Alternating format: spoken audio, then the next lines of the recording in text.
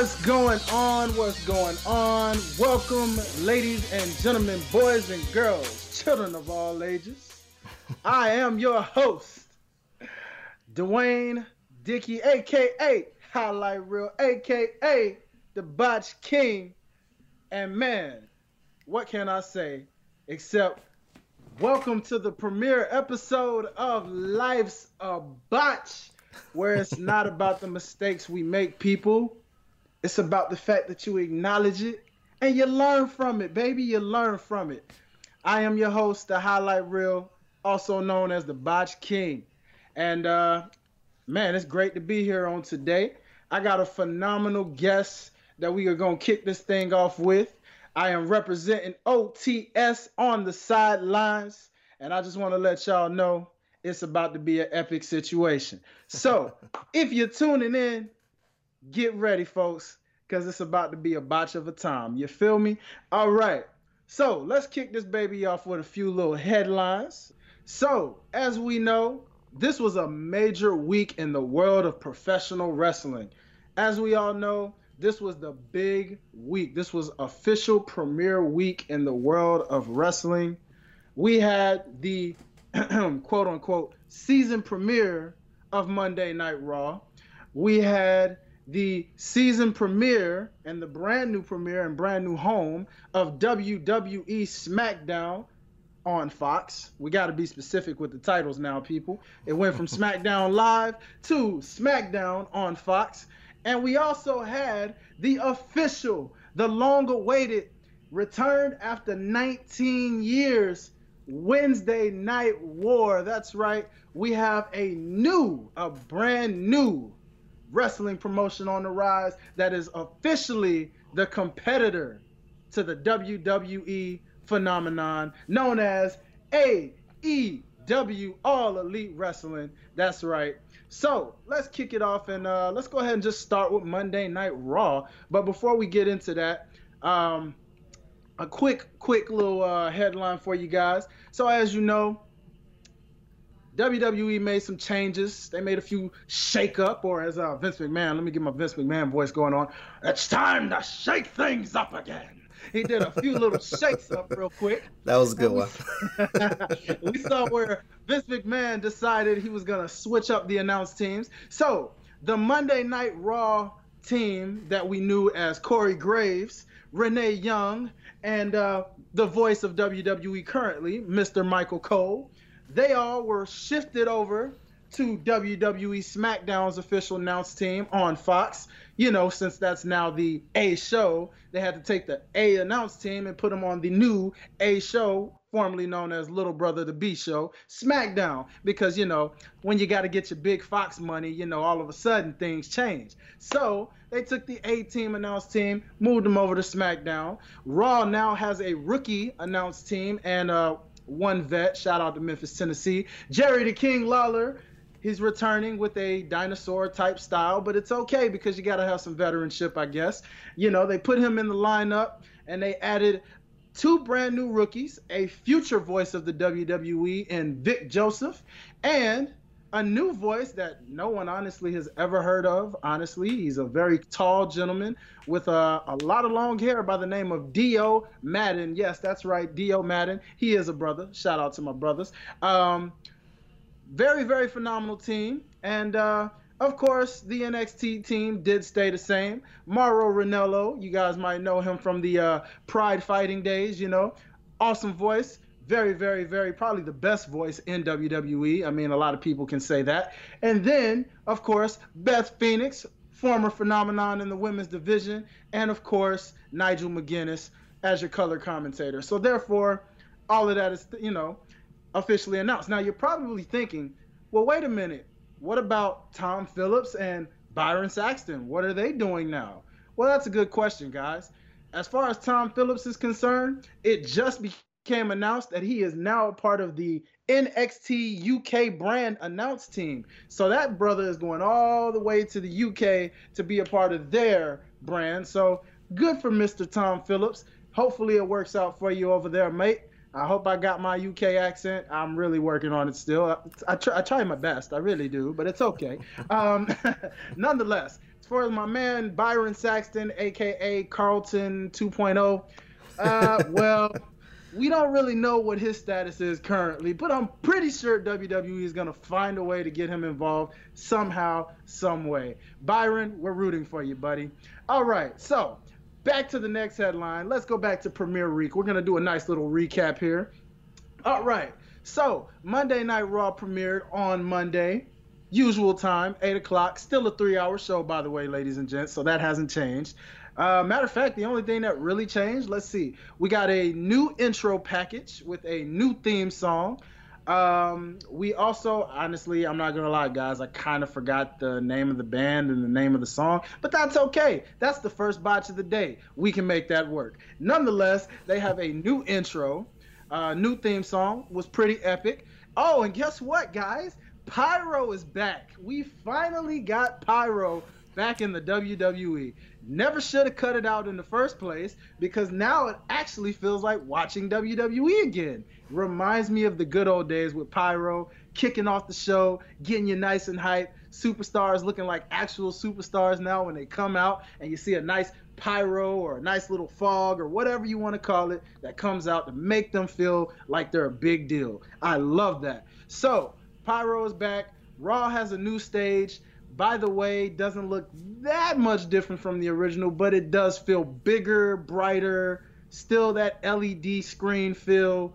But the best thing about it is, no lie, guys, what's so cool about it is the fact that it is the ultimate meme joke of the entire week, because it looks like a quarter pipe at a freaking skate park. It's so beautiful. People actually have been making jokes about it all week long, saying, hey, if you are a skateboarder, this is definitely the stage for you. Nonetheless, that's Raw, ladies and gentlemen. So we'll get to the headlines and the ups and the downs as far as what you guys thought about the show. Nonetheless, Raw did a pretty solid rating this week. I believe it was about 2-point-something million on up.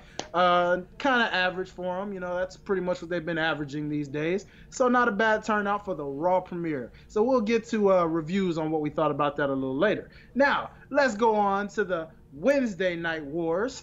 Yes, AEW made their television debut on TNT, and they went up against, well, pretty much arguably the best show of the WWE brands, NXT, the black and gold brand. Yes, this is NXT, as Triple H loves to say.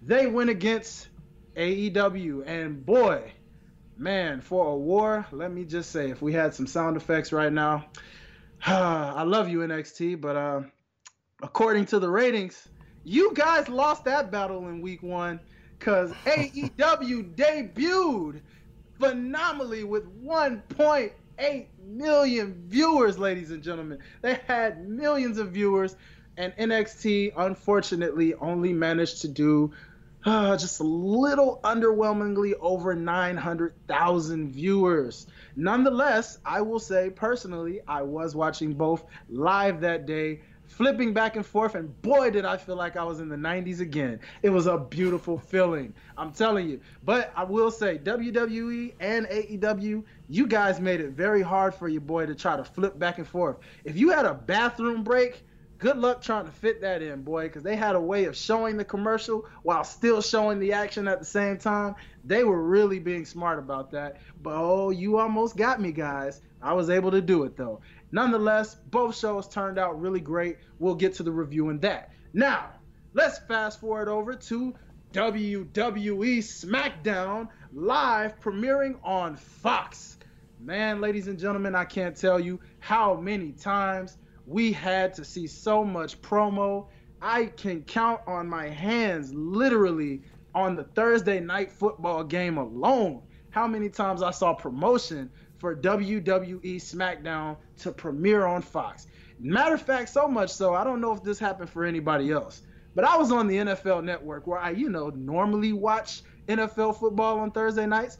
Funny thing, my TV guide said Thursday night football, yet they weren't showing Thursday night football. They seemed to show some type of football documentary, so I had to literally go to the Fox channel to watch Thursday night football. Gee, I wonder why.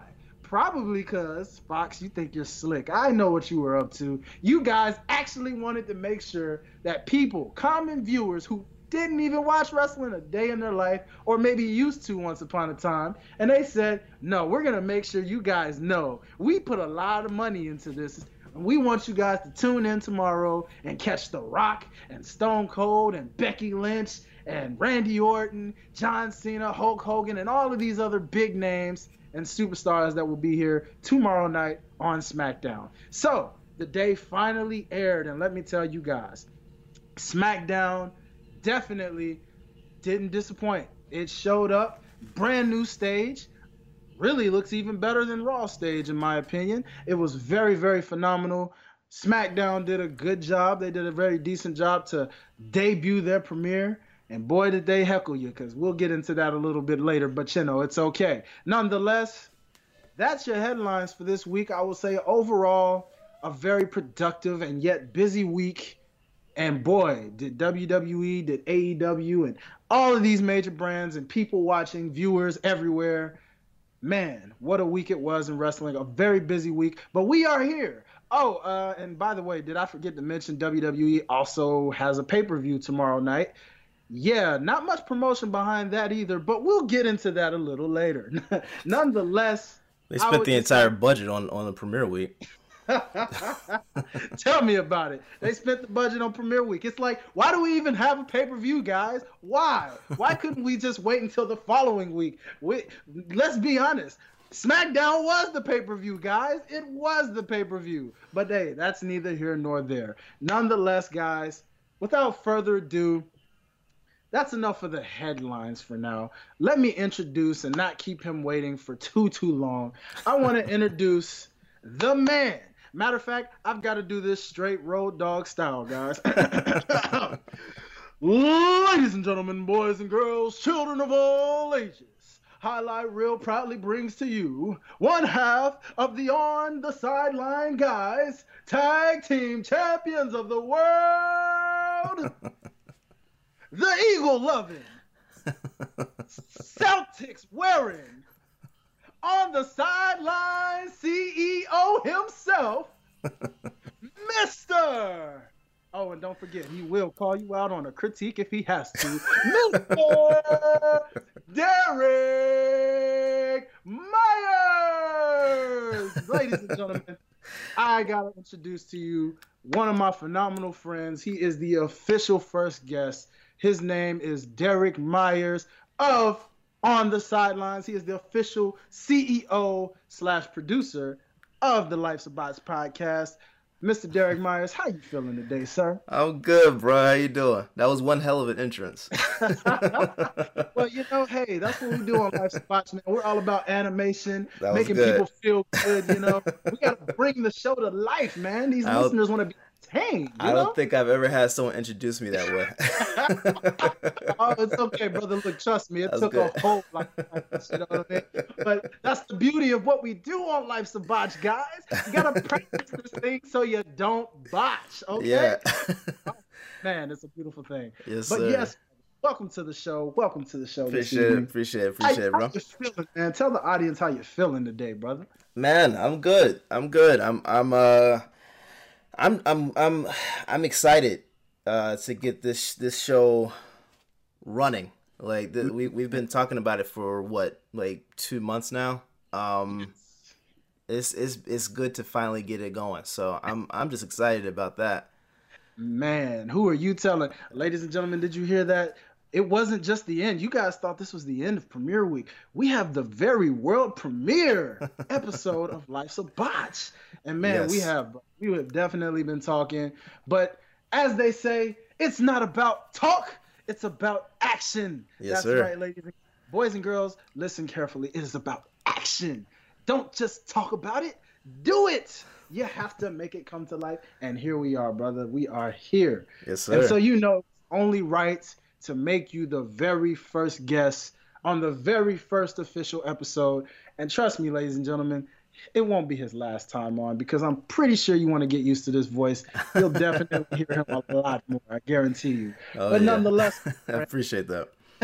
Absolutely. So let's go ahead and let's just talk about on the sidelines in general. Let's talk about OTS. Yeah. Go ahead and tell the people who are listening right now, tell them about OTS and what your initial vision was for the show. What made you come up with this brand? Man, my inspiration for it was basically seeing how other brands were doing things completely wrong. I have nothing but respect for ESPN. Nothing but respect for what I've seen Bleacher Report do. But they're doing it wrong. And I want to do it right.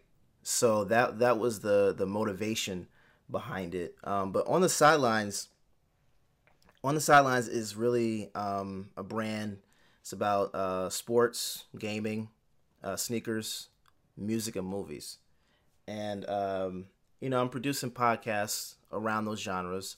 I will eventually bring on writers as well, so that we can get articles up, and the foundation for which OTS is built is on facts. I don't mind listening or reading people's opinions, but my one of the biggest things that really kind of like grinds my gears is seeing reporting done based in opinion and not facts, because that's a way that really kind of just alters a lot of conversations. I've had debates and arguments with people that did not debate from facts. They were debating from the opinions of analysts that they heard on TV or articles they read on Bleacher Report or whatever. And I want to do it right.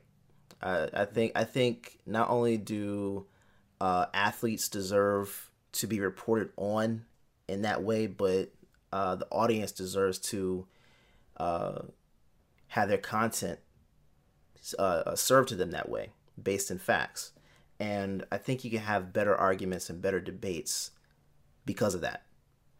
So that was the driving force behind trying to get OTS off the ground. And now we're 2 weeks away from celebrating our 1 year anniversary. So I'm excited about that. That's October 27th. So that's big for me, because I remember back to when I launched it. It was rough. It was rough, man. I had to just come up with some, type some letters up on Photoshop and try to get stuff going. But now we got the logo redone, and I'm looking to start marketing in a better way. So I think we've come a long way over the last year. So I'm excited about what's about to come.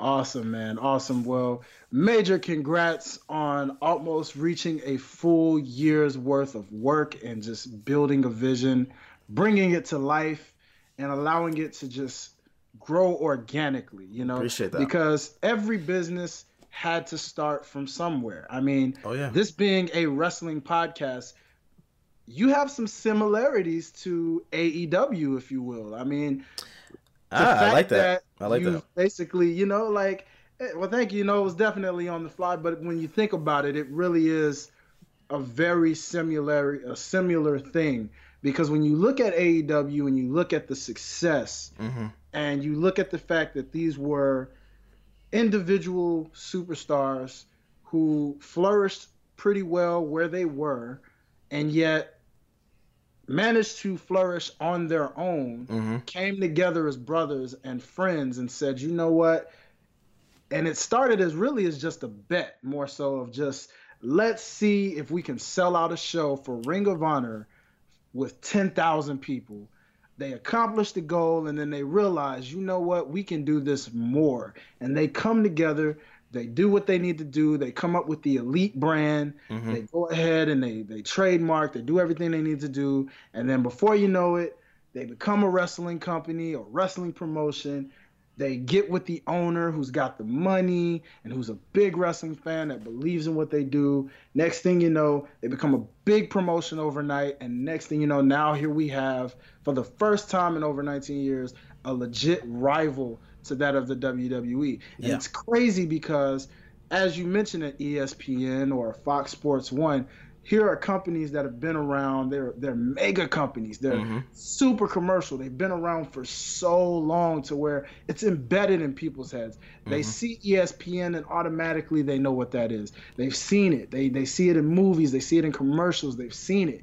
Even if they don't watch it, they know what ESPN is. Same thing with Fox Sports 1 because Fox is everywhere. They know where it is. Most and definitely. so OTS, here it is, coming out of the blue, inspired by the things that these brands have done, but now it becomes its own entity and is quickly rising within less than a year already. And now that it's approaching its close to full year point, the growth is showing and just tremendously just within a year. And so the beauty of what you described, brother, and what's coming within OTS is the fact that this is the point where 2, 3 to 4 years from now, when the growth is even more from the point of what it's at now. The fact that you'll be able to look back at moments like this, interviews like this, and say, man, it's crazy that a little under a year, this was all happening, and look at what's happened in a short span of time.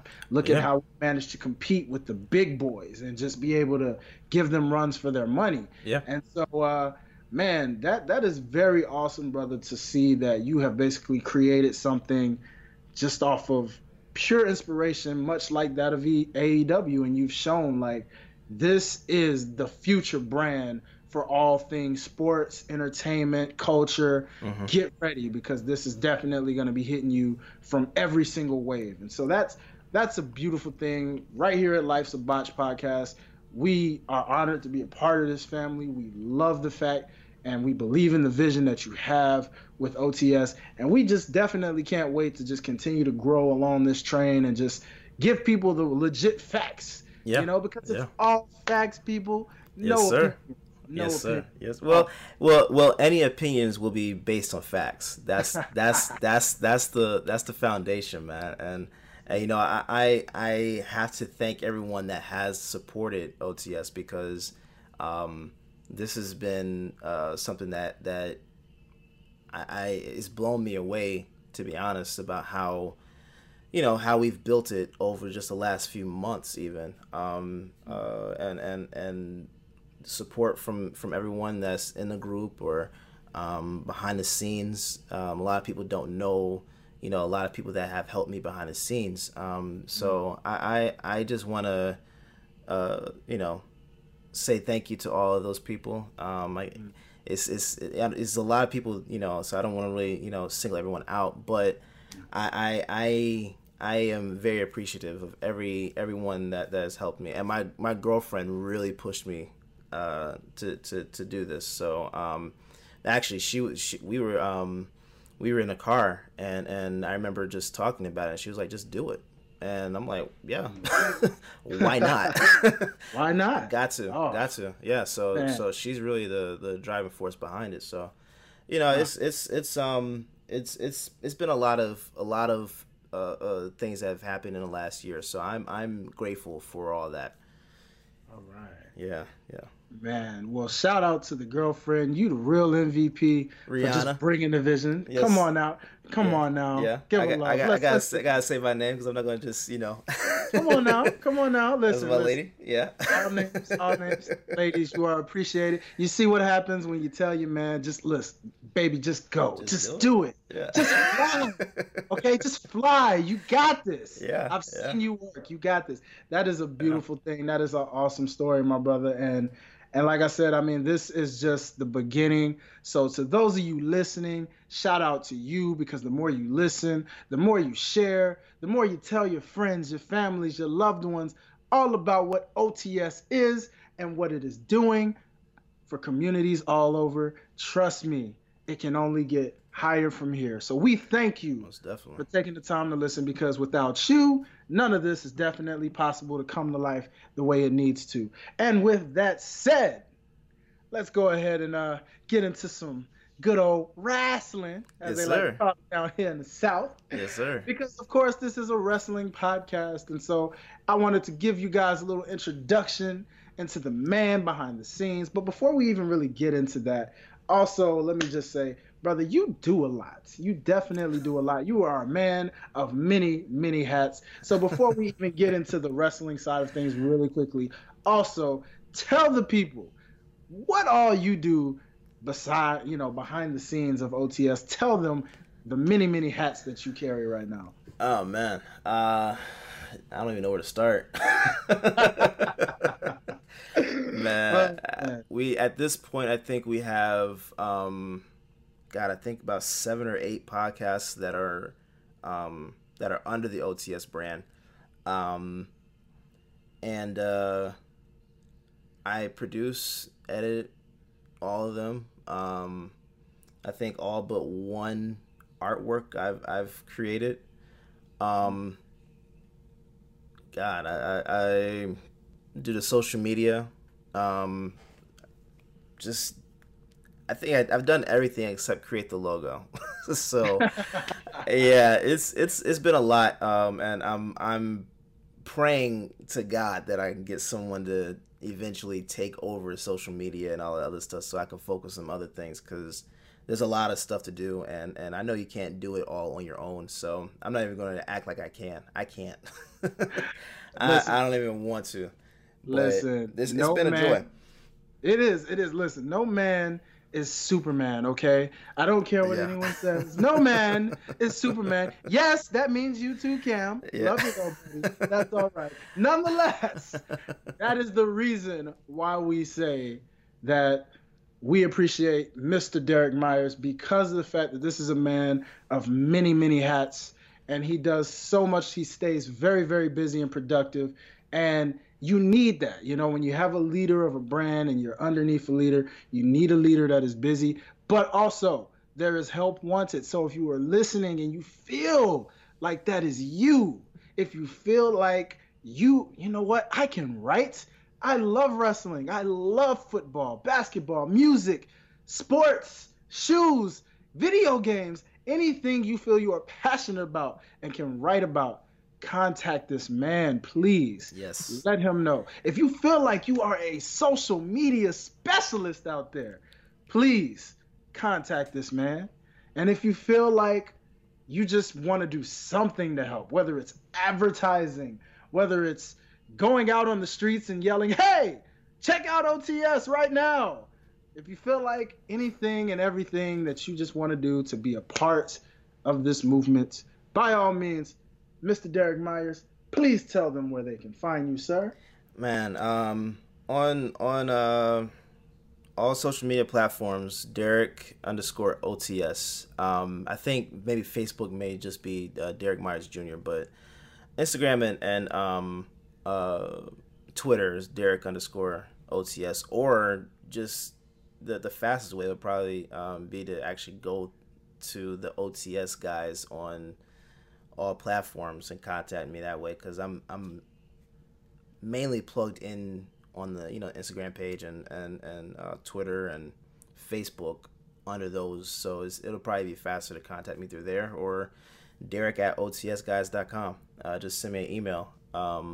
But I'm making it a point to try to bring women on as well. Like, I really want to put emphasis on that, because I want to.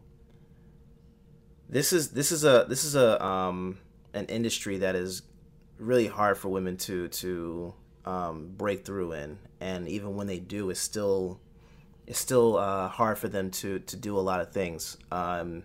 So I want to be able to help women on the foundation level, with writing, with podcasting.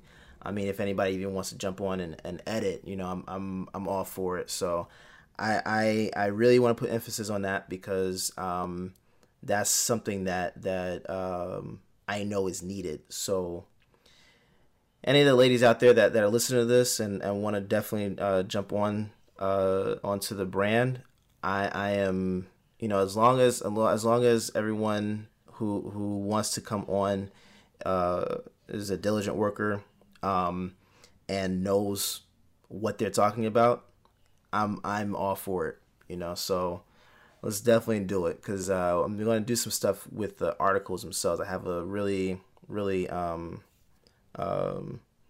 good idea with articles that is not really being done on a big stage. So I wanna actually do something with that. So anyone that wants to jump on, I am ready to get working. So contact me any of those ways that I said before, and we'll get started.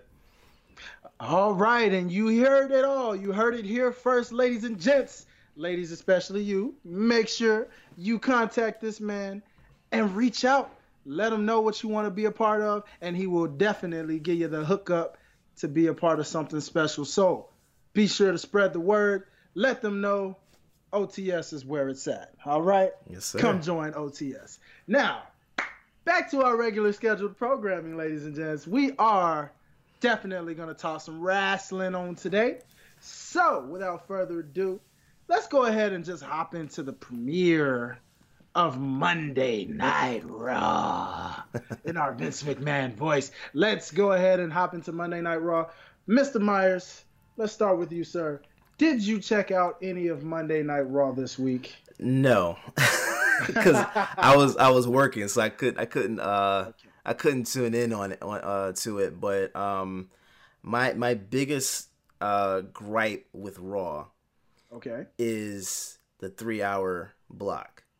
Ooh, man. Once I get what Vince was trying to do, because I remember when they were at the 2-hour block, sporadically they would do a 3-hour show, and that 3-hour show had big ratings. So I get the idea behind it. It's not good though. It waters the product down, and I'm not happy with it.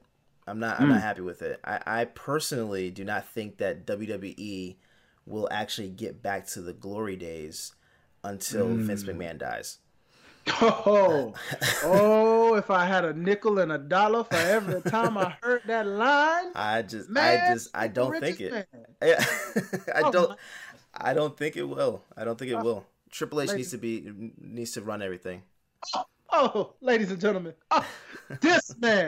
this man knows exactly what everybody in wrestling, everybody who is a hardcore wrestling fan, Derek, we feel exactly where you come from. Trust me when we say that the product has suffered for far too long. Way too long.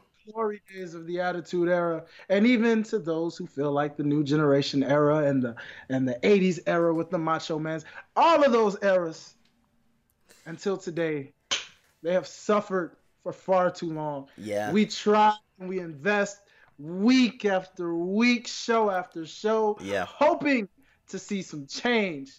And sure, we get a little change here. We might get a new intro. We might get some new lighting. We might get some new themes. We might get a new stage. Might get a new ring setup. And every now and then, maybe the first couple minutes of the show might give you something to hope. That was a great segment. Man, let me see what's going to happen next. And then it's just horrible from that point on. So trust me. Man. WWE, I'm going to be honest. I think WWE started going downhill like really fast when Eddie Guerrero and Chris Benoit died. Wow. That to me, mainly when Eddie Guerrero died, because when Chris Benoit died, it was already starting to really sink. But when Eddie died, it seemed like wrestling died with him. And I hate that. I hate that, because I was a big wrestling fan as a kid. And man,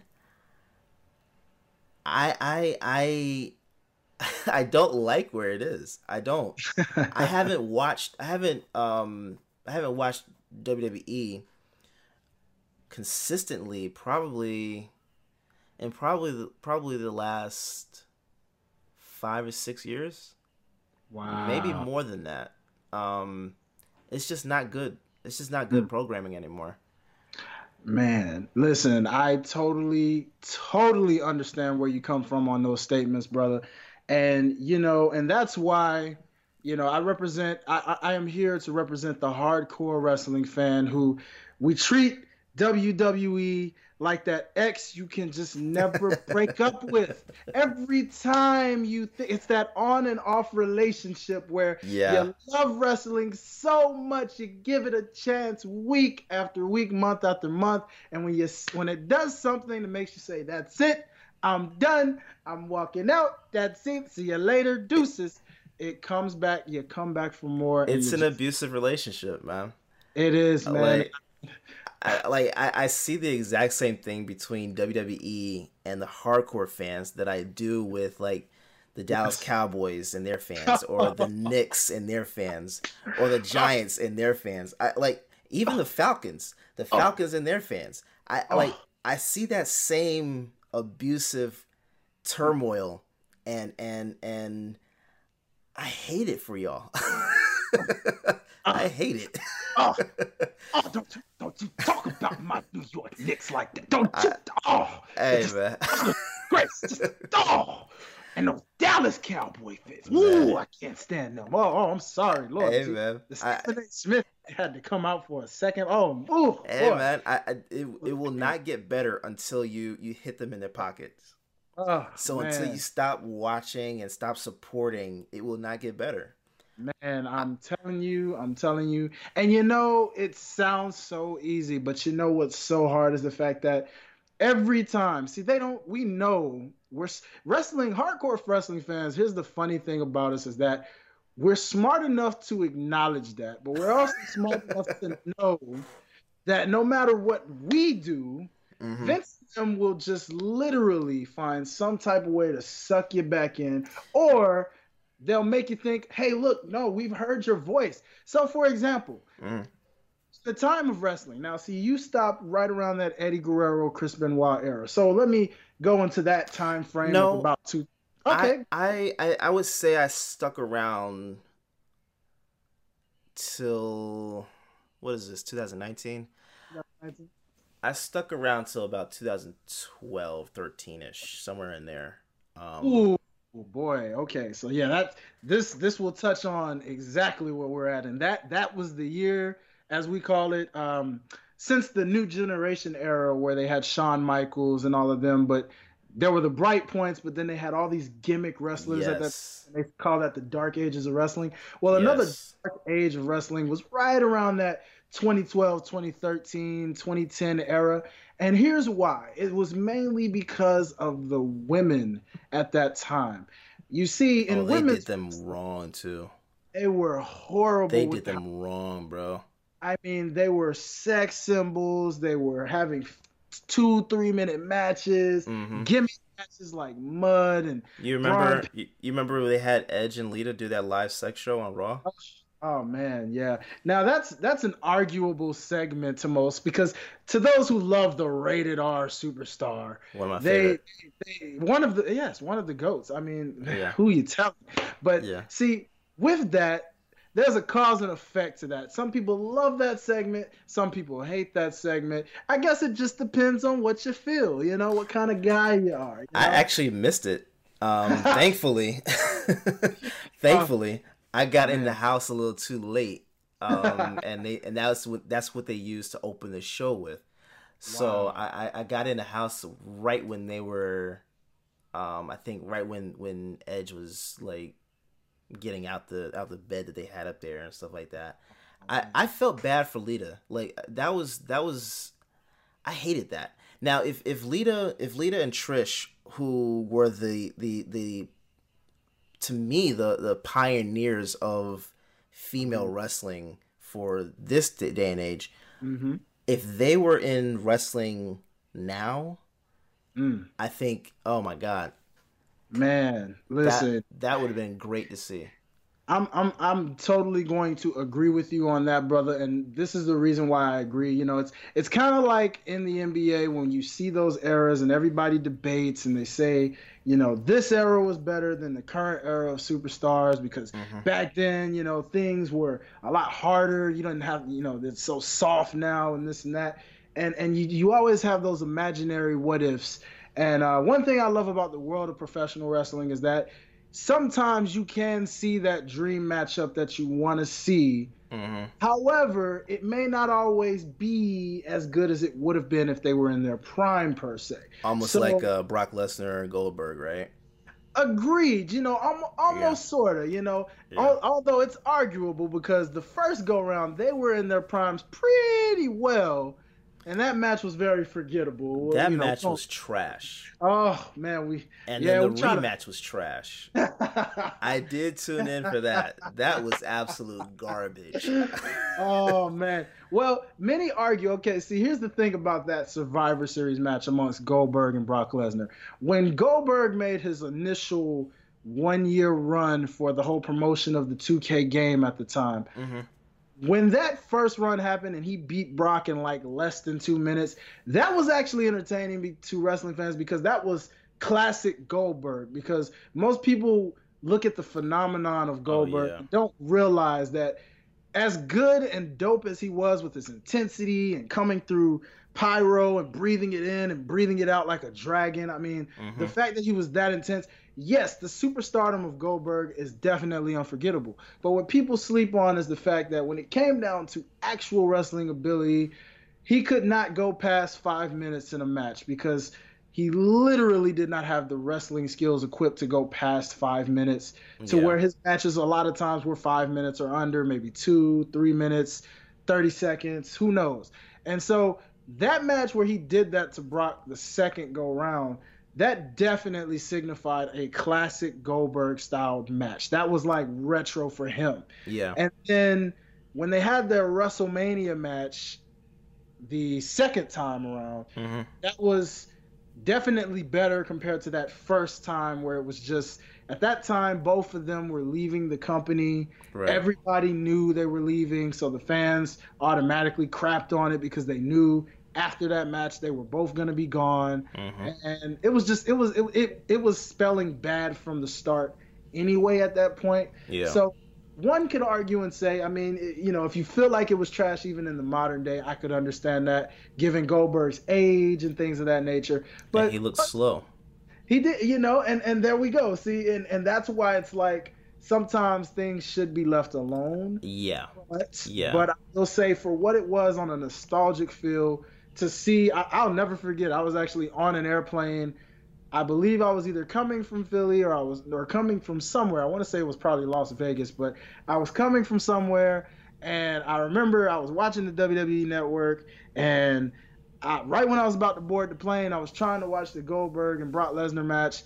Interference was acting up. I couldn't, get the feed to go through. Next thing I know, I see the results, and I heard Goldberg defeats Brock Lesnar. And I'm like, wait, what? Didn't this match just start? And I was like, what just happened? And then I finally got around to seeing it. And when I saw how he did it, I must admit it made me smile just to know that he was able to do that to Brock Lesnar in such short time. Because I really can't stand Brock, but at the same time, I respect him and like him. I just can't stand him because he's always shoved down our throats so much. But, we'll get into Speaking of...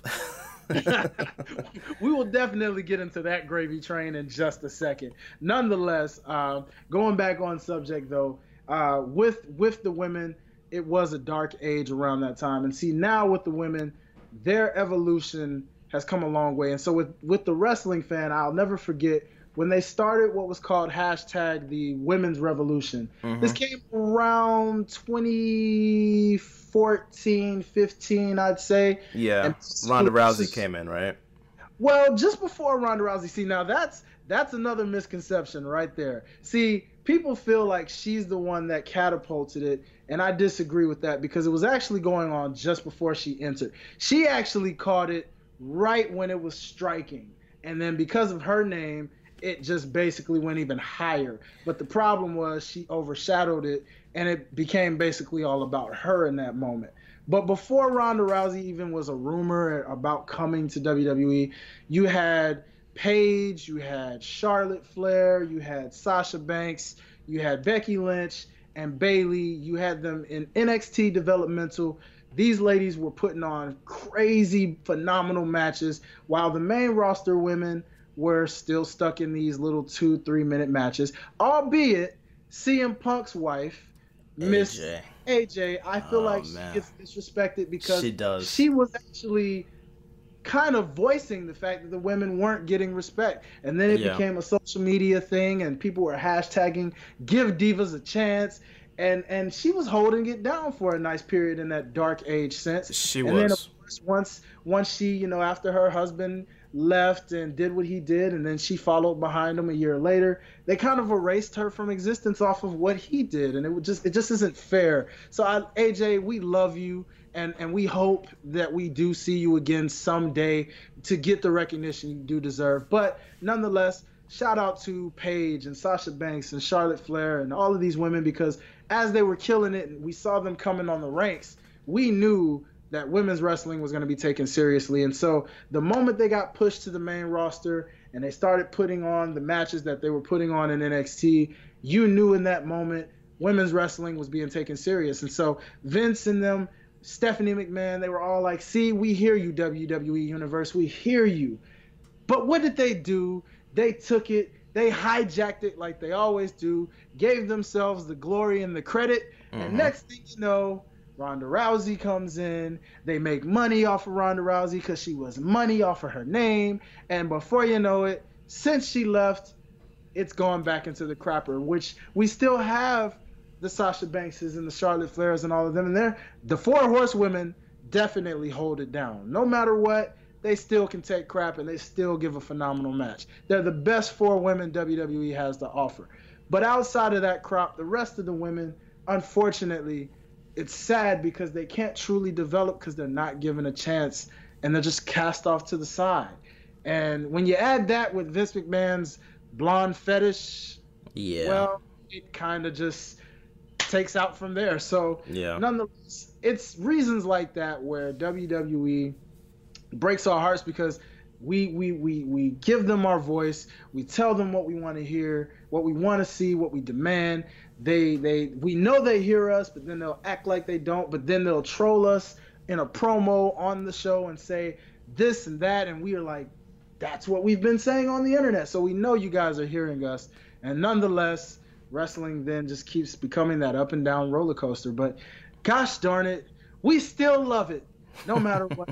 And God, we thank you for AEW to this day, because now with this AEW rise, hopefully WWE gets that well kick in the you-know-whats, and when they get that and they see their ratings plummet, hopefully, not too bad, but just enough where it's like, you know what, we need to step it up again and really be on our game, and then, hopefully then, we'll get that product that we always wanted. So AEW, continue to do what you're doing. That's what I was hoping TNA would do. Man, their only problem when they were on Spike was writing. Yes. That was their major issue, because they had the wrestling component down pat. All the matches were beautiful, especially when they still had that octagon ring. Oh yes, of the unique things about them, man. Yeah. They started going down when they switched to the 4-sided ring and brought Hulk Hogan in, and that's when they started going down. But TNA. A quick moment of silence for TNA wrestling, real quick. Yes. Nonetheless, Impact Wrestling is still around, but the problem is, no one can see it. It breaks my heart because I actually was a big supporter of TNA, and at times I still am. But no one in the wrestling community cares enough to give TNA any chances because they've changed their name too many times. They've changed ownership too many times. Changed channels way too many times. They can't. Oh God, definitely changed channels too many times. On top of that, it's just, man, they can't pay their talent, and it's ridiculous. But there's some slight upside for them with Access TV and that they bought it out. So maybe, just maybe, they can rise from the ashes just a little bit. But unfortunately, don't hold your breath. No. Don't hold your breath, ladies and gents. Nah. That's an old My Brother and Me reference, by the way, just in case you don't know about that. But hey, it's okay. Nonetheless, it's okay, Impact for now, you'll always just be a third party to AEW now. I mean, they took the crown from you, but yes, they did have that potential. They let Hogan and Bischoff and all the former WCW guys come in and WCW what was unique to TNA, turned it into TNA WCW wrestling, and then from there, it just went downhill, and they could never recover the same. I mean, phenomenal talent they have nowadays. They've turned into a new age good talent. They do have good talent now, but the problem is, again, they can't pay their talent to where they just up and leave and go to the next best big opportunity for them, such as AEW or WWE. And that's it. That's all she wrote, folks. So we'll see where they end up in the next 5 to 10 years. I do give them credit for this, though, Mr. Myers. They have managed to stay alive for over 10 years. And for that, I give them some type of... I don't. I give them a little golf clap. You know? I don't. You know what TNA reminds me of? Oh, what do they remind you of, brother? They remind me of that guy that you used to go to high school with that thought he was going to make it as a rapper. And he's now in his mid-40s, early 50s, still trying to sell mixtapes and still trying to put on shows. That's what TNA reminds me of. You know, some dreams should be killed. Some dreams should be killed, and I think TNA's dream needs to go ahead and rest in peace, because this is not working. It's not working. Hey, y'all go make sure y'all check out that new Impact Wrestling mixtape. It's called formerly known as TNA, baby. In our glory days, when we had a video game that was trash, and when we had some of the biggest names in the wrestling world that are now in WWE. No lie though, that video game was pretty tight. I liked it because I was able to play with Suicide and AJ Styles and that X Division the match like that. Yeah, yes. I was a big fan of that. Ultimate X, yes.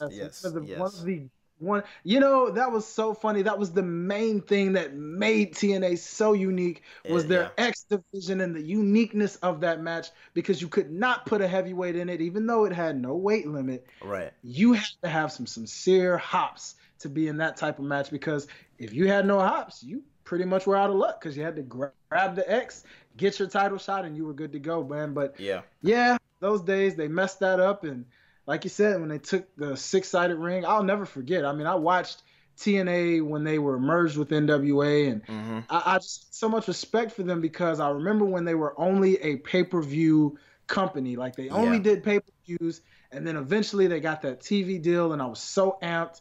And I remember when they did things like Ron the Truth Killings, when he was in there, he became the first ever African-American NWA champion. That goes so under the radar, by the way, ladies and gents. Nobody seems to acknowledge that, but I will. It's real, and it's acknowledgeable to me, doggone it. He is your first and only African-American NWA champion. Look at the history of that prestigious championship, and that means something. So for that, R-Truth, we love you. You are a legend, and you are still making people laugh to this day, and I love it. Nonetheless, I will always remember TNA for those days and the things that it did, and now it's just trash. Faint memory.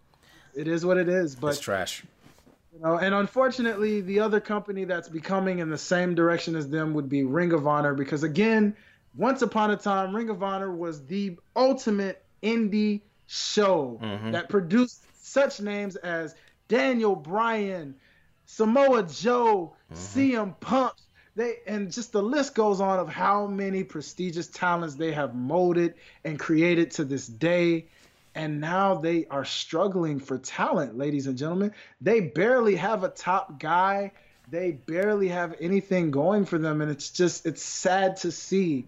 But Ring of Honor, much like TNA, is becoming that distant mixtape guy that needs to give it up. I mean, give it up. Kill the dream. Kill it. They don't want to hear you anymore. Sorry. It's time to go. It's time to go. We're good for what you were, but now it's just it's cringe to watch. Yeah. But they had a few hits. They're one-hit wonders. Yes. But to fast forward and let's get back into the current week of events. with Monday Night Raw, let me just say, Mr. Myers, you didn't miss much, my friend. Yeah. The main thing you missed, maybe, the most two things that stood out in this entire show was the fact, outside of their new setup and their quarter pipe skateboard ramp like of a stage, everything that stood out about Monday Night Raw was, we had one of the GOATs in Rey Mysterio come out, cut a promo because he was supposedly supposed to have a Universal Championship match against Seth Rollins, current Universal Champion. And, well, as he was cutting a promo with his son Dominic, who is 22 years old, we will get to that botch in just a second, he was sitting at ringside in awe of his father, proud of his father, because he was planning on winning that Universal Championship, even though we knew that wasn't going to probably happen. He was going to win that Universal Championship from Seth and make his son Dominic proud. And so, next thing you know, as he's cutting this promo, Brock Lesnar comes out, runs to the ring. Paul Heyman was going to cut a promo like he usually does, the same old thing. And then Rey Mysterio took the mic from him. Brock Lesnar goes on a rampage, and he just attacks poor little old Rey like somebody's stepson. I mean, he just literally manhandles the man and just beats him down. And Dominic gets in defense mode. He stands up for a second, and Brock looks at him like, boy, you better sit down. Don't even try it. And he sits down because he realized, you know what? Maybe I shouldn't. I probably shouldn't. Brock looks at him, starts to walk away, and he hit him with an okie doke, ladies and gents, because next thing you know, he picks up poor Dominic and rises him literally like a child out of this. He literally just took him out of the front row and just starts beating poor Dominic down. Now, for those who don't know, ladies and gentlemen, Dominic, son of Rey Mysterio, is currently training to become a professional wrestler. As we speak, he has been in WWE's Performance Center taking bumps. So everything he took was totally professional. He did understand what he was getting into, and so it was part of what was going on. So it's not like it was completely innocent as it looked on television. Secretly behind the scenes, he is training to become a wrestler, and WWE is high on him. They really want to see him flourish and just take off the mantle from his dad.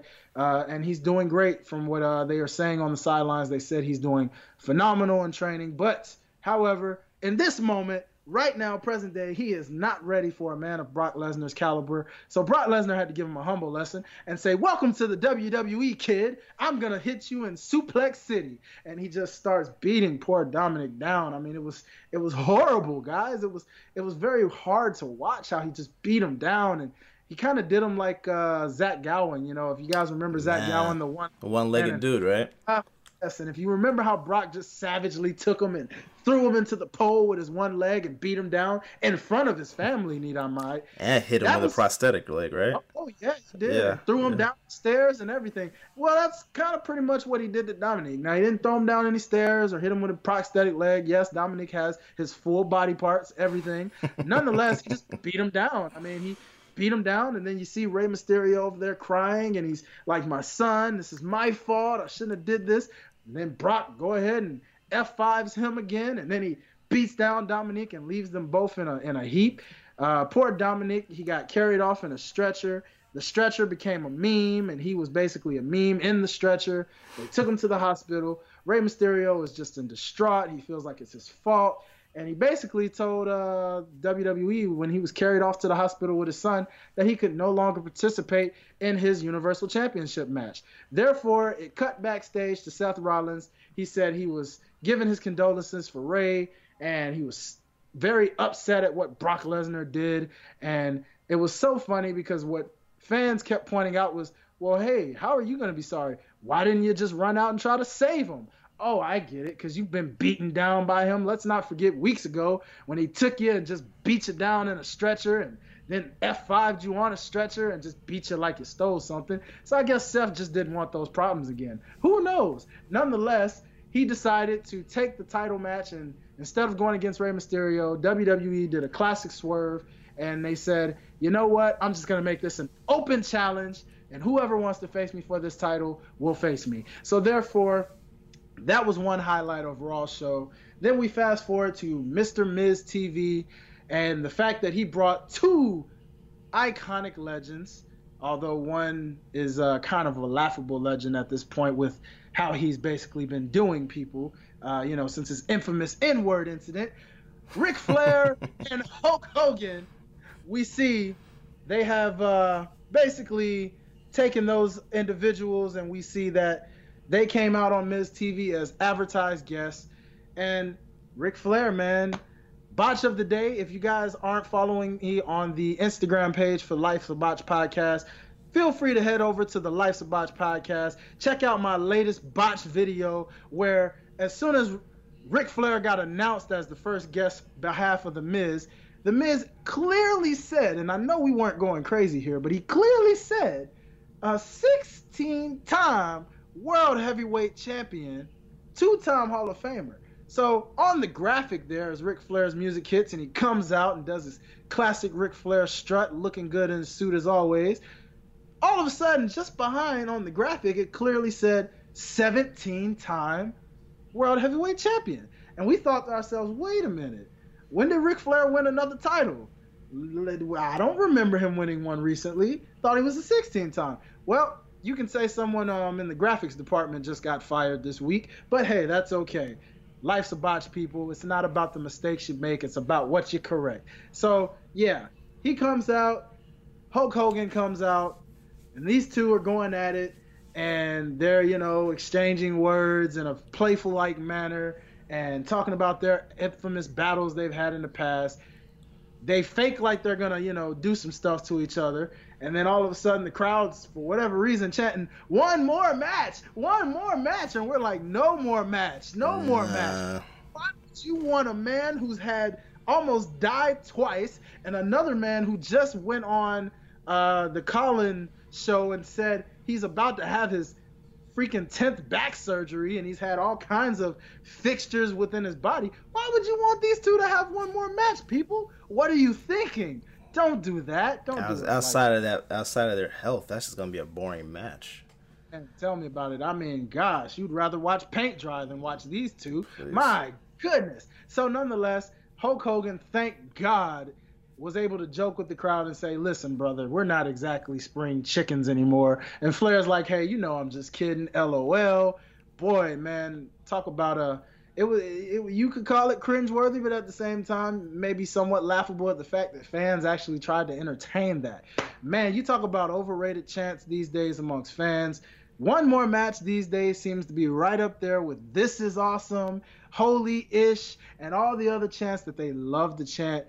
Oh, let's not forget "Yes" and "What," the most overrated and overused chants amongst WWE fans to this day. But hey, that's neither here nor there. So yeah, what that reminds me of? What's that, brother? When Cowboys fans say every year, "This is our year." That's what that reminds me of. Hey, listen, if you're listening and you're a Cowboys fan, we are so sorry for you. But I'm not. You did that to yourself. Nonetheless, with this segment, we also had these two announce the fact that, hey, brother, even though I'm going to do my Hulk Hogan voice, brother, even though, brother, we're not exactly spring chickens anymore, dude, why don't you and I have a match where we are captains and we do a 5-on-5 man tag team match? And so I'll pick my captain, brother, and it ends up being Seth Rollins. Surprise, surprise. He comes out as the captain of Team Hogan, and Ric Flair says, oh, okay, is it my turn? Well, let me give you my partner, and it is Mr. Randy Orton. Surprise, surprise, given their evolution history. Randy Orton is the captain of Team Flair. So Randy Orton and Seth Rollins have a battle of wits, and Randy Orton says, hey, Seth, why don't you get your head out of Hogan's you-know-what, and why don't you have a match with me right now? Which was weird because Seth Rollins already had a match since he had an open challenge for his Universal title later on in the show. So why do another match? I don't know. But hey, that's WWE logic for you. So nonetheless, they are the captains. So far, we have two official members. Randy Orton has brought King Corbin, Baron Corbin, to be his first choice. And Seth Rollins has picked Rusev the Bulgarian Brute to be his partner on Team Hogan. And this will be taking place at, Lord help us all, the next Sweet Saudi Money event in Saudi Arabia, Crown Jewel. So, round of applause. Yay! We're getting another Saudi Arabian show for that sweet Saudi Arabian blood money, as they call it for WWE, which is a Saudi Arabian fake WrestleMania, if you will, that's going to be on a WrestleMania-like level with production and everything. And so, yeah, we're going to have that as a match coming up on October 31st. So get ready for that. By the way, don't expect any women to show because they still haven't gotten that far. So who knows what's going to happen. Nonetheless, we'll fast forward. So after that interesting segment amongst legends, the only other standout point of the show for you, Mr. Myers, that I can tell you about Raw was the fact that after that, we ended Raw on a very interesting, random, yet talked about note. So it turns out that Rusev saved Seth Rollins from a beatdown earlier, which happened in that segment.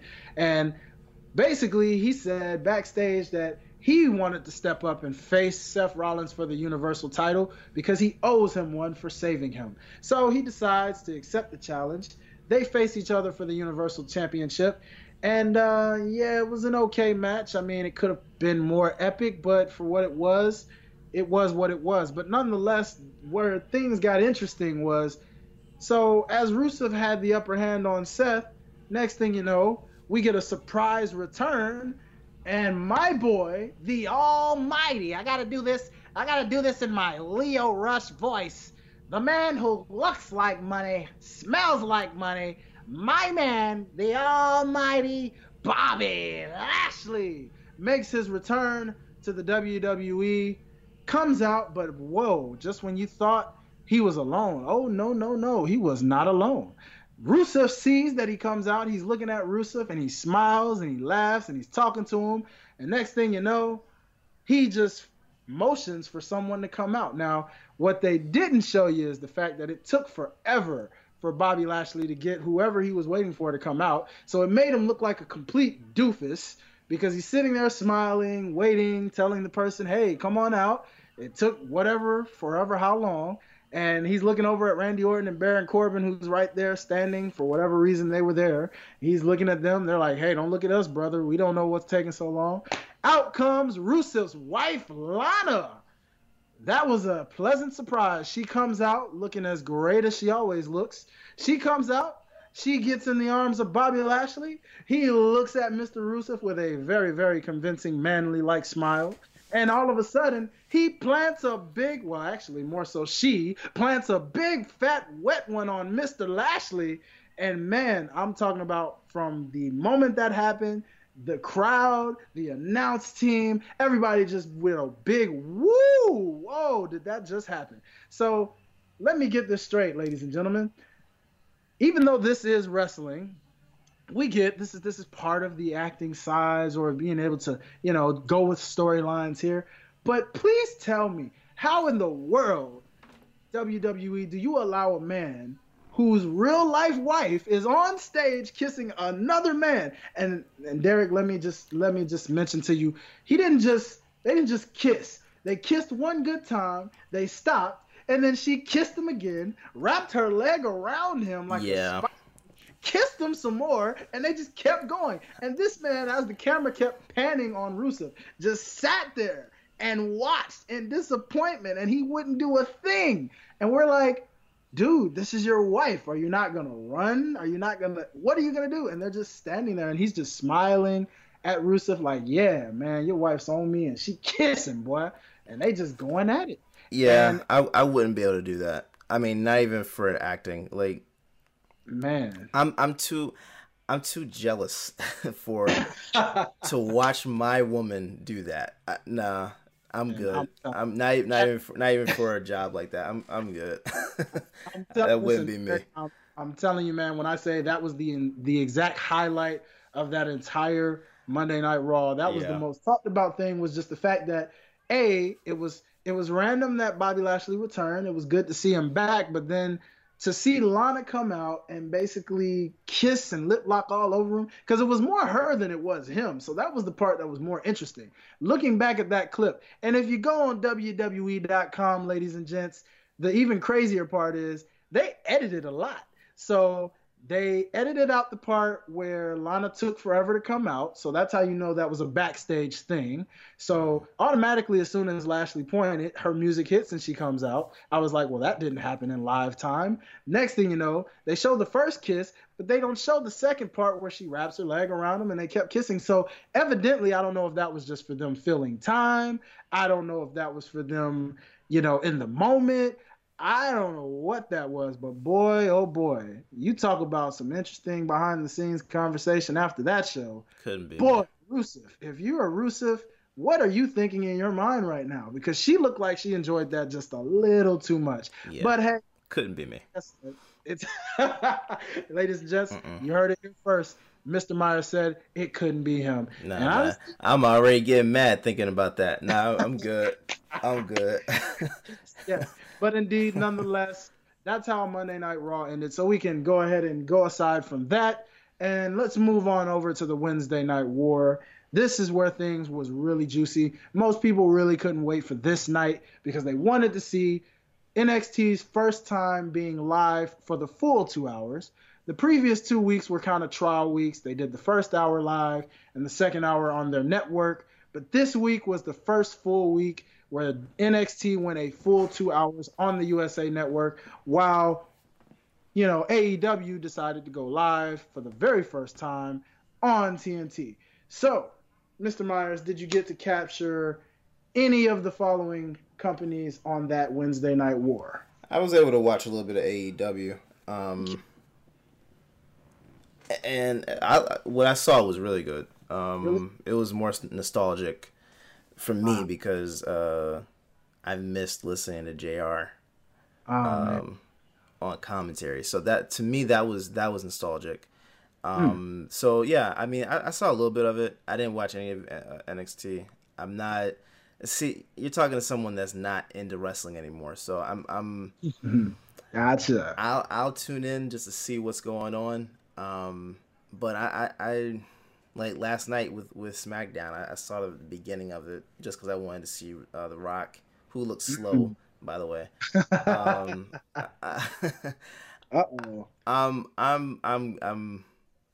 I'm not big into it anymore. I'll tune in to see what's going on. I like what I saw with AEW. I love what I saw with AEW. But yeah, NXT, I didn't watch any of that. Okay, so before we really go into the details, because to my hardcore wrestling fans, I'm sure a lot of you did catch, and on some future episodes we'll talk about favorite matches and things of that nature. But given the nature of my guest this week, and since we're kind of like filling him in as a wrestling specialist here, let me just say that here's what was very interesting, because again, with you being a CEO and you understanding business, here's what was very noticeable to me, because as I told you guys earlier in the show, I was flipping back and forth, catching as much action as I could catch. And first off, I loved AEW's production. I love what they did. I mean, for them to be on a level that is not the level of production with WWE, but for their level, that was phenomenal. I mean, the pyro, the stage, the lighting, and I mean, as you said, it just had retro, nitro-like feel. So that was a beautiful thing to see. Very, very awesome.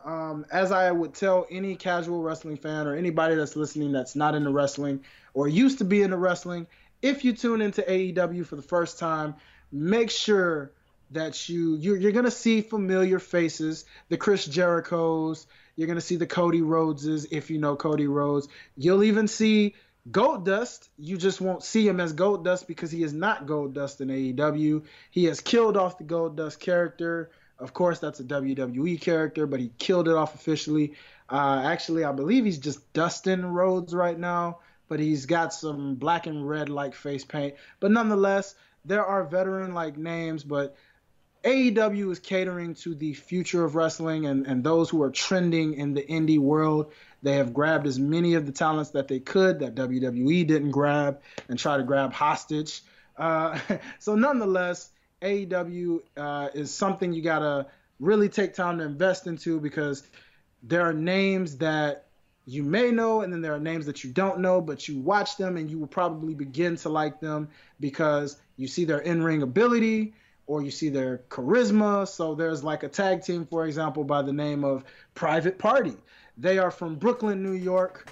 They are a tag team whose gimmick is literally about being the life of the party. They're VIP, and you basically have to be VIP to be a part of their party. And they are very phenomenal athletes. They do some crazy flips, awesome athletic works.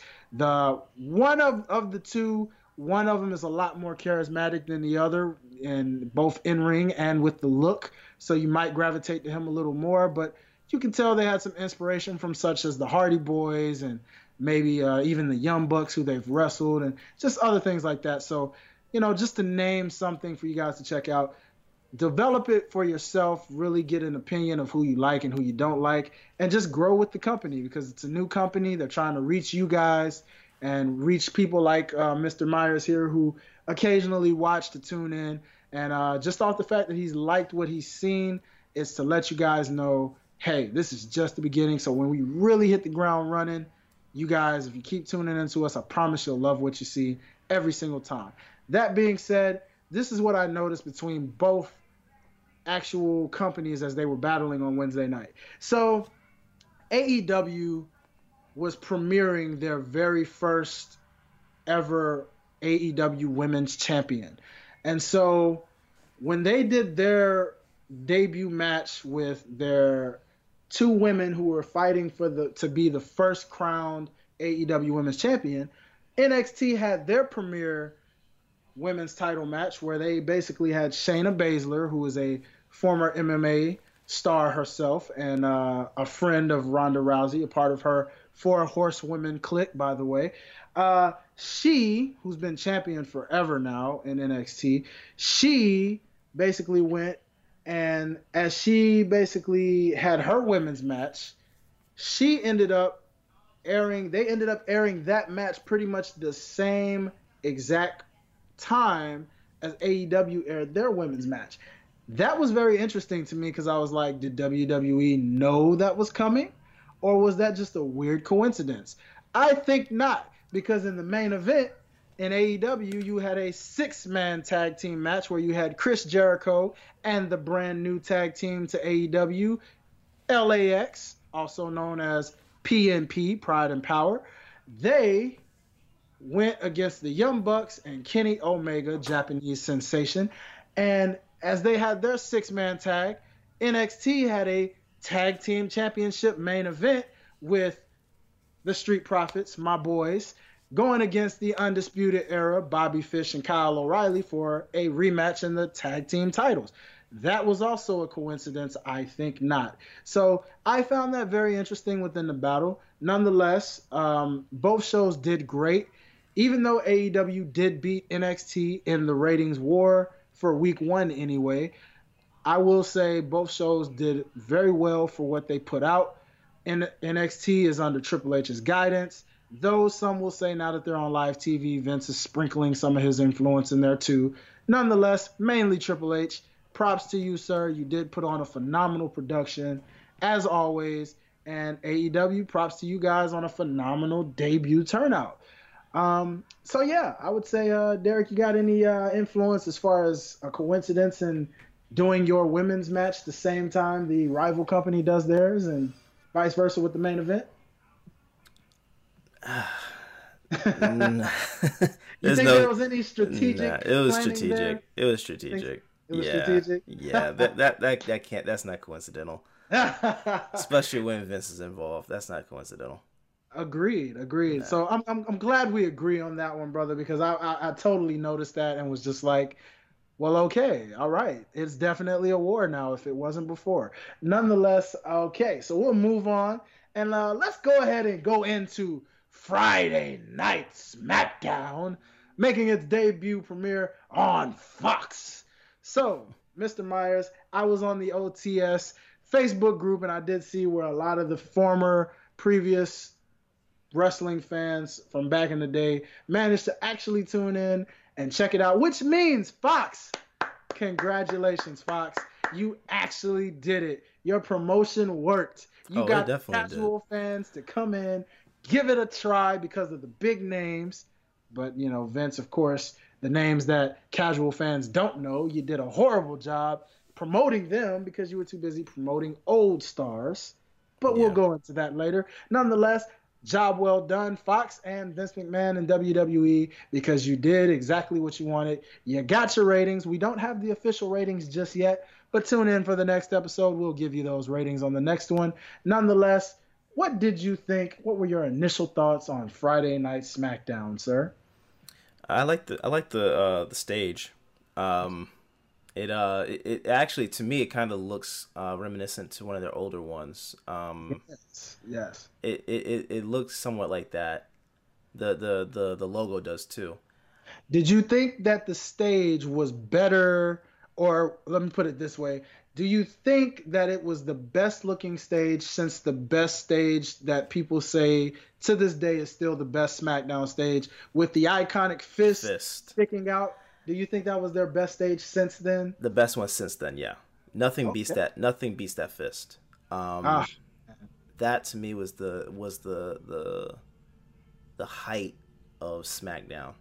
yes. Um, I, I I loved everything about that stage, especially when you get to play on Here Comes the Pain. Ah, That was my favorite. yes. Climbing up that wall to get on that fist and jump off with Jeff Hardy. That was everything to me. Ah, Um, yes. Here comes the pain. Best yeah, wrestling game ever. best wrestling game ever made. And if you never got to play it, shame on you. Shame on you. I Come on. wish I still had my PS2 just for that. Man, I'm telling you, brother, I'm about ready to go on eBay or one of these online sites and make it happen, baby. Because I That feel was like playing it. beautiful. That was Uh, beautiful. Yeah, but yeah. this was the best one since then. Um, the like I said, The Rock looked Mhm. mad slow, mad Oh, slow. wow. Because you remember how like when he was wrestling, Right, like right. when he would hit the people's elbow, he used to whip off the ropes. Like he used to Yeah. springboard off of them. This Yes. this kind of like he just leaned on it and ran. I don't know if he's trying to protect himself because the last couple of times he's wrestled, he's come out with some really big injuries. Yeah. I don't know if it's that or he's just that old now. Um, You but know that was what? trash. There's a conspiracy, maybe, with all that movie money he's making, he probably had to play it safe and make sure, hey, you know what? He had I to. gotta film something after this, so let me He not pull a muscle he one had time to and just. because you remember when he wrestled John Cena. I think it was at WrestleMania. Hmm. That he tore his what was it? It was the The pectoral muscle, pectoral. I believe. No, Yes. no, it was something in Was his abdomen. Oh, that's right. It was. I'm thinking of Yeah, Triple H. My bad, guys. I yeah. was thinking of Triple H when he tore his pec in that old dinosaur match that he had with Shawn Michaels, who was bald, going Don't against even get Kane and me the Undertaker. But started. we won't go there. Don't But even get me nonetheless, started. But yeah, that was I think that was right before he was going to film one of the Fast and Furious movies, and then they had to delay production because he had to go into surgery. oh man, So yeah, I'm pretty sure that he was protecting himself. mm. But still, even at that, it looked bad. It looked horrible. God, that wasn't The Rock. That Oh wasn't The Rock. man. So yeah, I turned it off after that. Oh I wow. yeah, I saw the highlights of the rest of the show. Mhm. But that turned me off because I was looking forward to seeing The Rock be The Rock. He came out and just walked on the stage. Usually he kind of hypes himself up on the stage and runs Yeah. across the stage and he just walked and Just- took his You know, jacket off, put it on the camera. Like,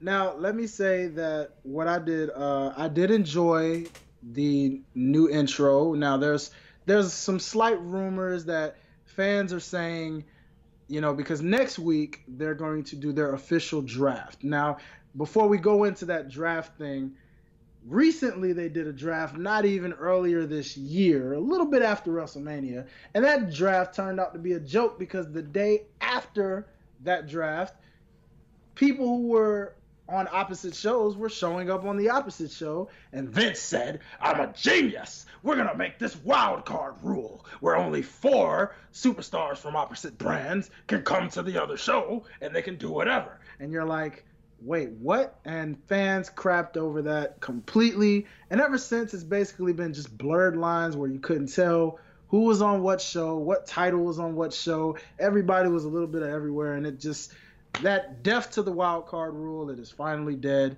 And it somewhat reared its ugly head a little bit this week, but it is going to be dead as of next week, because now that Raw and SmackDown are on not just opposite shows, but now they're opposite networks, the networks are going to be battling for who they want on their show, which, tough luck USA, because you're not Fox. So that means Fox is going to want all the big names, and we'll get into that a little bit later. But nonetheless, we basically, I want to say SmackDown did have a dope stage, and I agree. That was definitely the best stage since the infamous fifth stage.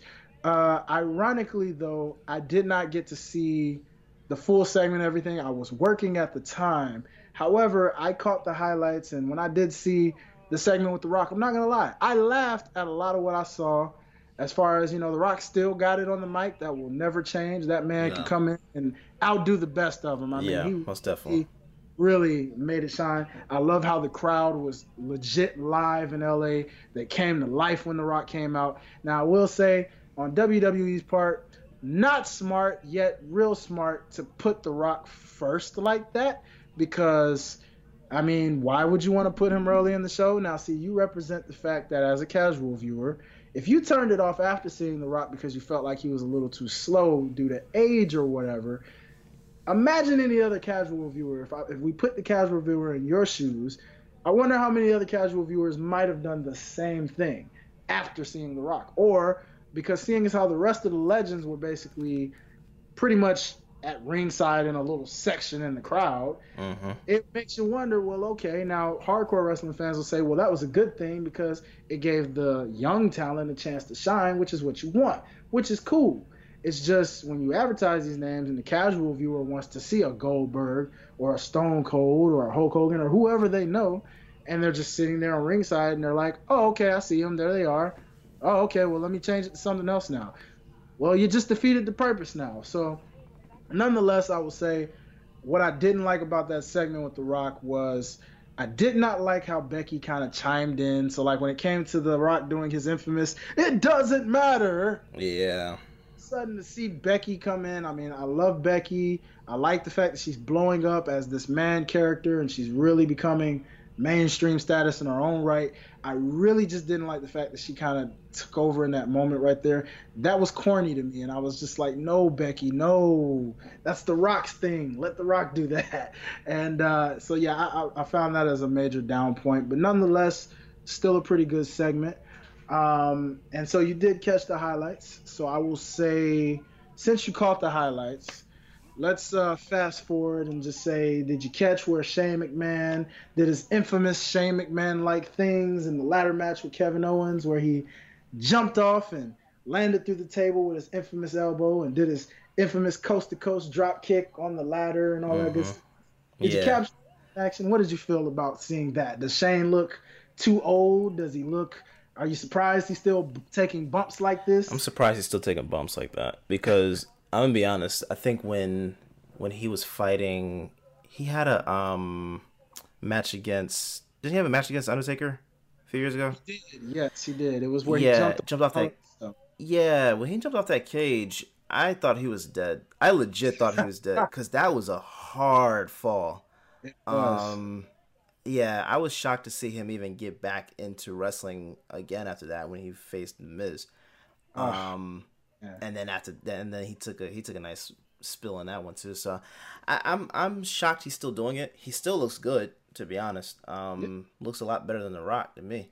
Yeah, he keeps himself in phenomenal shape. A lot of people are saying Shane's gotten bigger physically a little bit. So that's a testament. Those McMahon genes. Vince would say it's the grapefruits in my seed. That's what Vince would say. That's my stuff.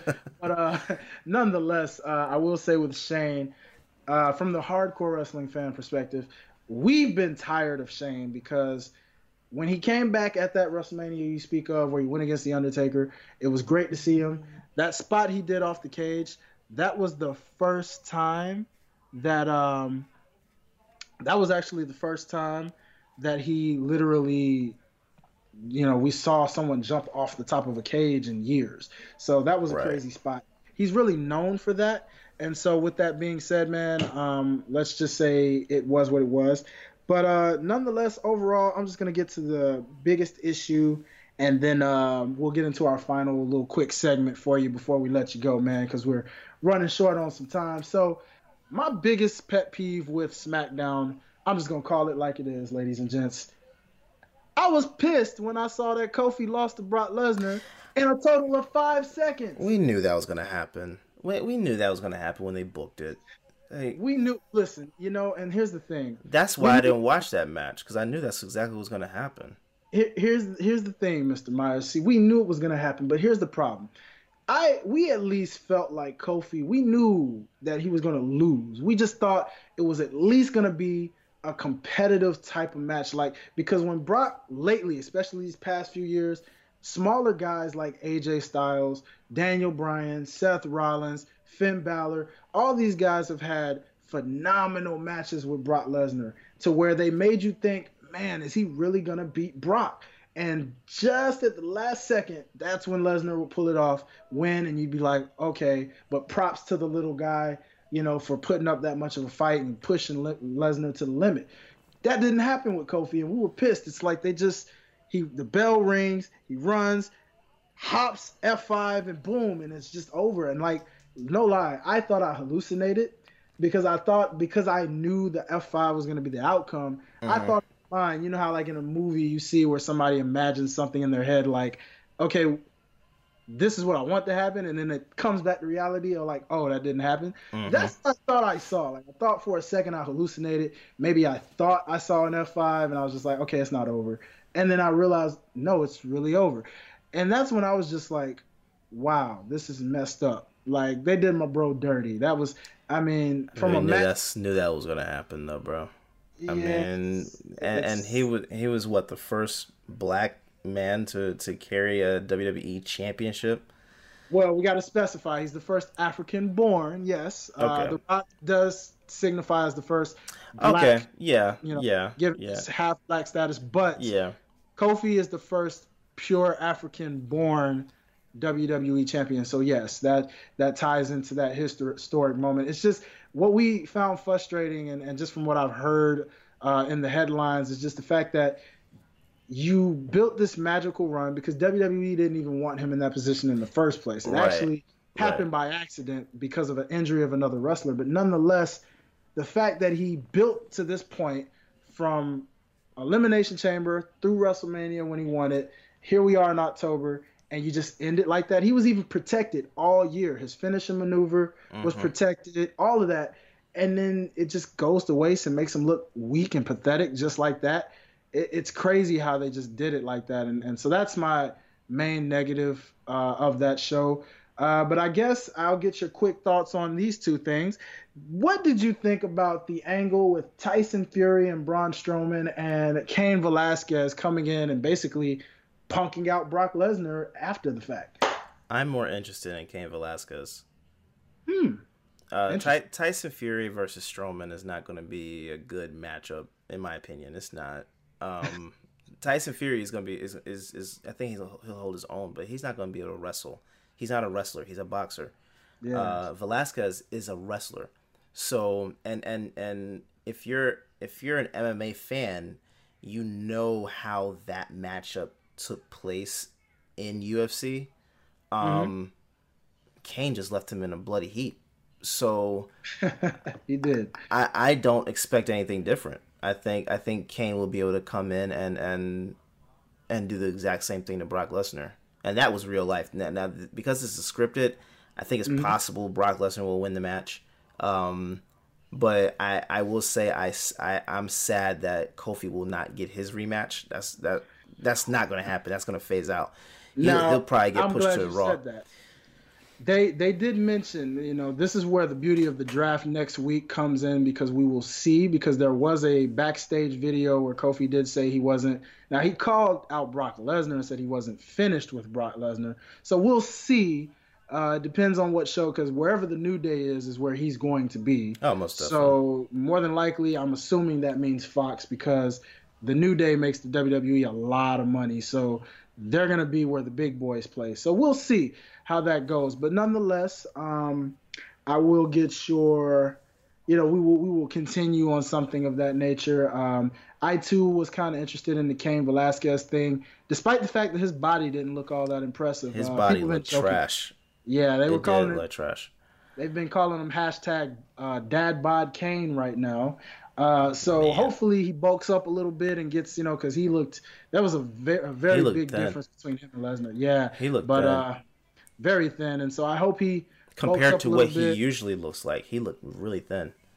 Yeah, man, I know. And so we'll see where they go with that. But nonetheless, that was SmackDown. That was Premiere Week, everyone. So thank you for listening for that.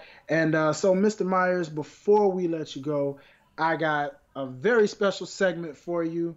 And this is the ending segment we will do on Life's a Botch podcast. So you guys always get ready for this. This will be your favorite part. This is called the 2-minute botch promo. So here's what I want you to do, my friend. I'm gonna time you here. We're gonna time you. Okay? Oh man, I'm not gonna. This is gonna suck.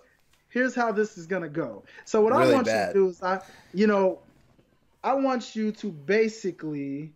What I want you to do here is I want you to cut a 2-minute promo. Okay. This is basically you cutting a promo on basically whatever and whoever you want to cut it on. So. Here's a little idea to give you something going.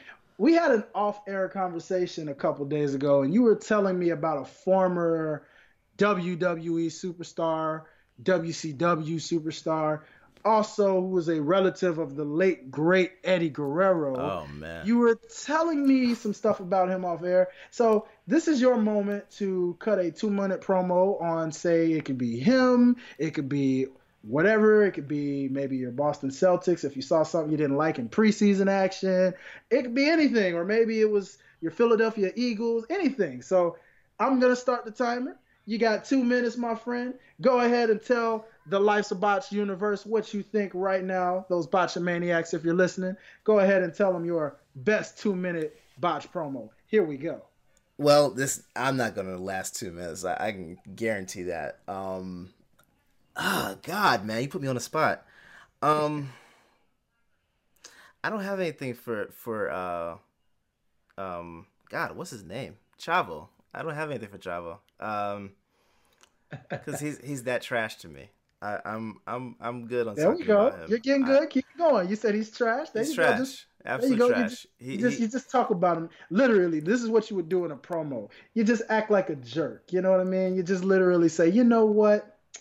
I think just give him a little swag one time. Give him that Derek Myers give him that Derek Myers that we hear on Debate Fuel. You know what I'm saying? Let's give him that. Give him that smart aleck. Go ahead and give him that. So we're gonna start this timer over and just go ahead and go with the flow, my friend, and just take it from there. All right, man. Well, I'll give him attention for a little second. But yeah, Chavo's trash. I'm not rocking with him anymore. He's made me despise watching him on any replay. I'm good. I'm blocked by Chavo actually, so I guess I can say I've achieved something on Twitter already. But let me turn my attention to the Cowboys. I've been going at them all for a good portion of the episode, so let me just turn my attention to them then. Okay. I hope you guys pay Dak Prescott the $40 million, because Dallas will stay in football purgatory. I hope they pay him. I hope they don't pay Amari Cooper. The Cowboys, I believe, will lose against the Packers this week.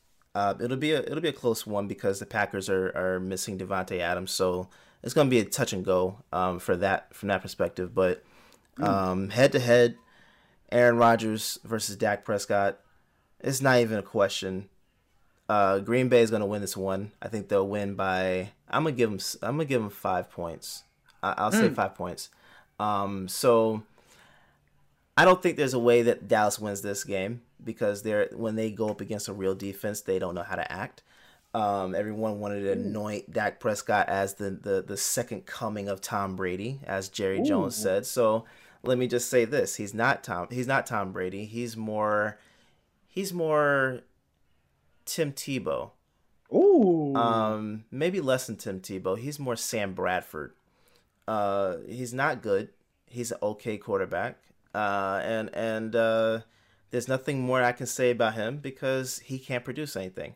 When it comes down to playoffs, he doesn't produce but one win in his entire career, which is probably the one playoff game that the Cowboys have been in the last 20 years.